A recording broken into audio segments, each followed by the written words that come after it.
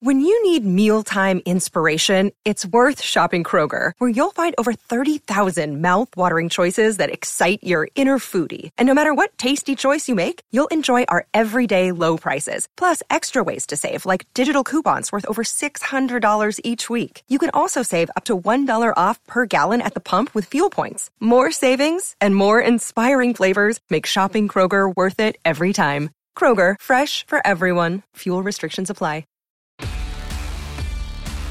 Steelers Nation descends into full panic mode as their beaten but stoical team plucks a page from none other than Bill Belichick.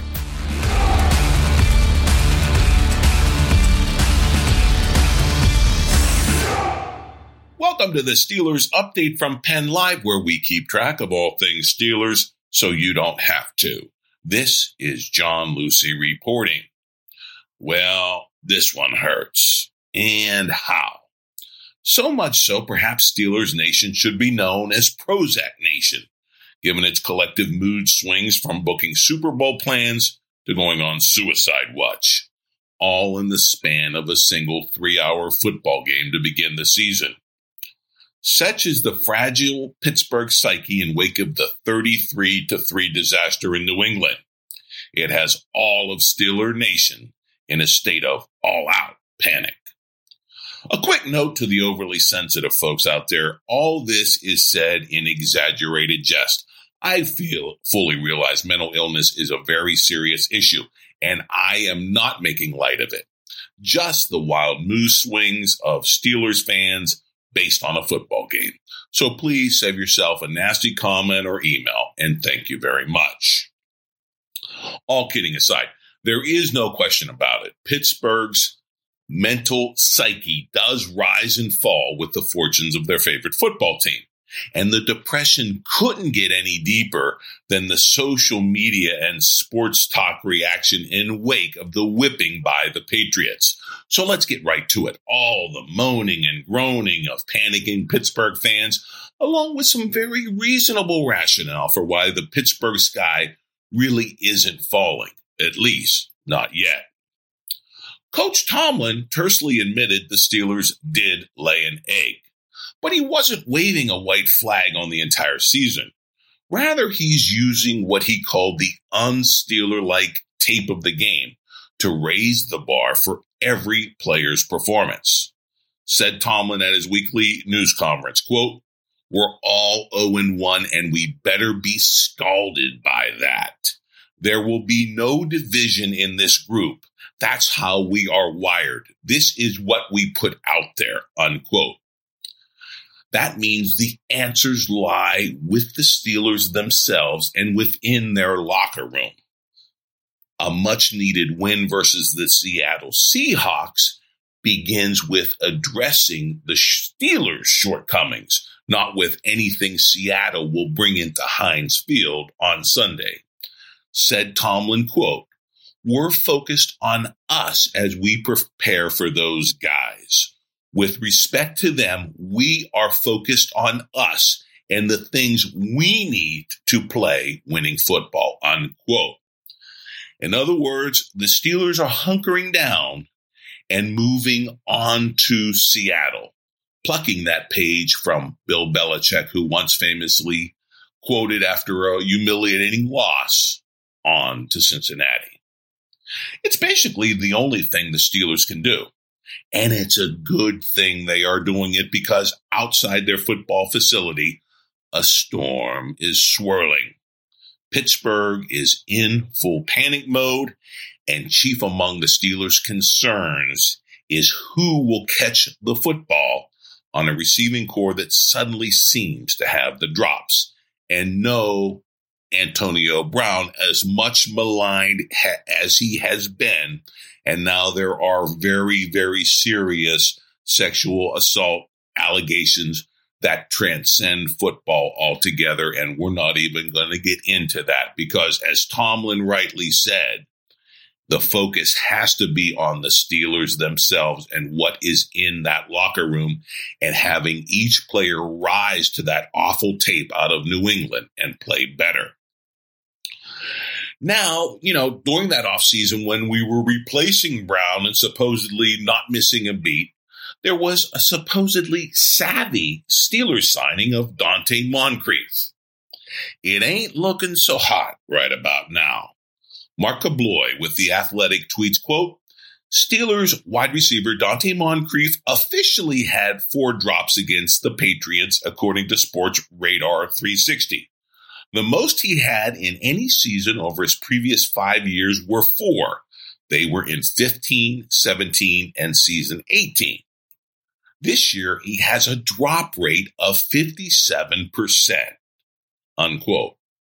All I can say is ouch, and let's hope that Moncrief can quickly drop this trend dead in its tracks. Otherwise, quarterback Ben Roethlisberger will be looking elsewhere and fast.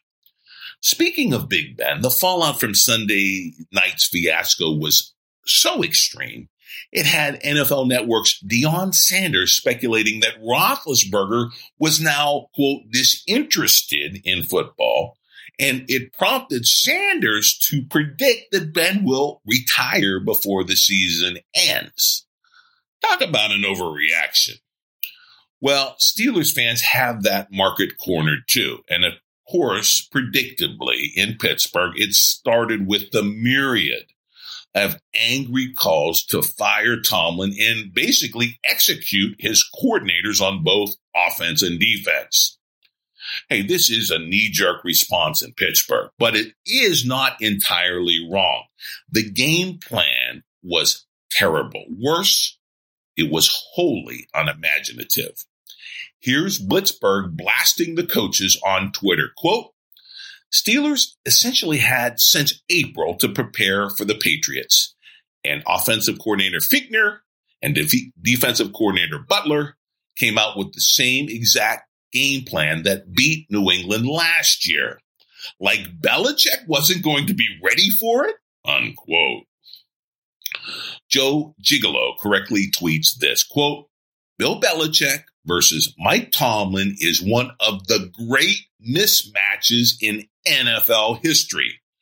The better coach just dominates these games, unquote. Ditto Daniel Valenti nailing Tomlin for going for 3 early in the third quarter instead of gambling and going for 7.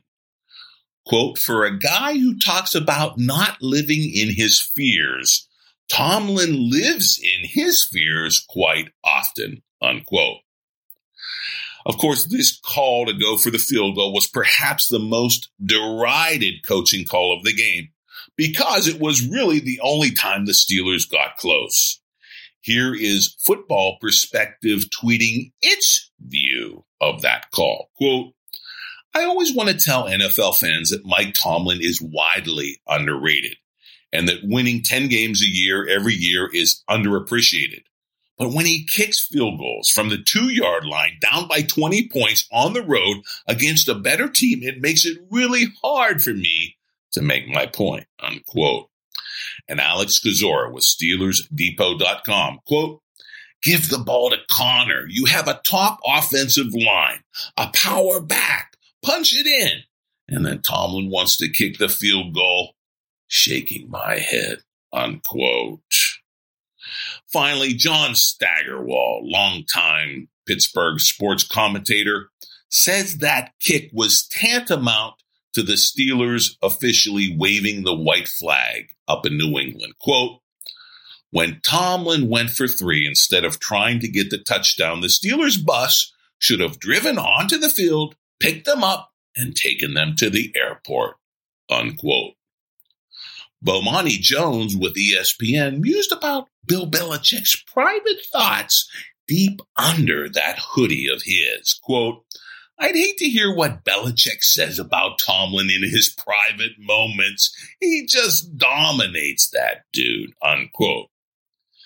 Bad as it was but one game on a 16-game NFL schedule, and the Steelers had opening day stinkers before, as Alex Kozora correctly notes, quote, there's no question week 1 was an ugly one, but you could have said the same about 2001. 2011, 2002, 2001, 1997. Heck, last year started out 0-1-1. 5 times the Steelers bounced back from a terrible opening performance. Even better, none of those teams remaining on the Steelers' regular season schedule are named the Patriots, says Paul Zeise with the Pittsburgh Post-Gazette, quote, "All I would say is this. Let's wait until we see the Steelers play someone other than New England in New England, where they've never played well, before we start making definitive statements about who they are," unquote. As for the next team up, the Seahawks, their recent record when traveling all the way from Seattle to face the Steelers isn't all that good. According to SteelersDepot.com, quote, "The Steelers have outscored the Seahawks 45-0 in their last 2 trips to Heinz Field." And Blitzburg even clarifies this further, tweeting, quote, "The all-time series between the Steelers Seahawks is knotted at 9-9, but the Steelers have outscored the Seahawks 45-0 in their last 2 home games at Heinz Field, those in 2007 and 2011, respectively." So, still, there's a lot of fallout from that ugly opener, and it did send a lot of people into a depression, but also it sent an early chill down the spine of Steelers fans, even though the temps for Sunday's Seahawks game will climb into the 80s. Perhaps that number is fitting because if the Steelers do not correct their lack of splash plays, it's going to start to feel like the 1980s in Pittsburgh. And fans of a certain age will remember that dark decade, and they will shudder. It was an age of football futility coming on the heels of unparalleled Steelers supremacy in the 1970s. Supremacy that a suddenly spoiled fan base began to take for granted, as if winning were a 412 area code birthright. It wasn't. The football gods and Father Time can be oh so cruel, except it seems to one team and one quarterback up there in New England. Usually they giveth and they taketh, especially when a winning football team willingly sacrifices its superstars. The preseason consensus of Steelers Nation hailed the 2019 as far more likable without Antonio Brown and Le'Veon Bell, and at least equally as winning. After all, the Steelers never got to the big game with those egomaniacs, so the Steelers would be no worse off without them, right? Well, that was the reasoning of a trusting fan base that the Steelers brass managed to convince of the fuzzy math of addition by subtraction. So far, however, the big thing that's missing is all those patented Steelers splash plays, especially on offense. The effect of this startling absence is what has me worried the most. Of course, there's not a lot of time to despair. A talented and dangerous Russell Wilson and the Seattle Seahawks await at 1 p.m. Sunday at Heinz Field. And if you think Pittsburgh is panicking now, you ain't seen nothing yet should the Steelers fall to 0-2.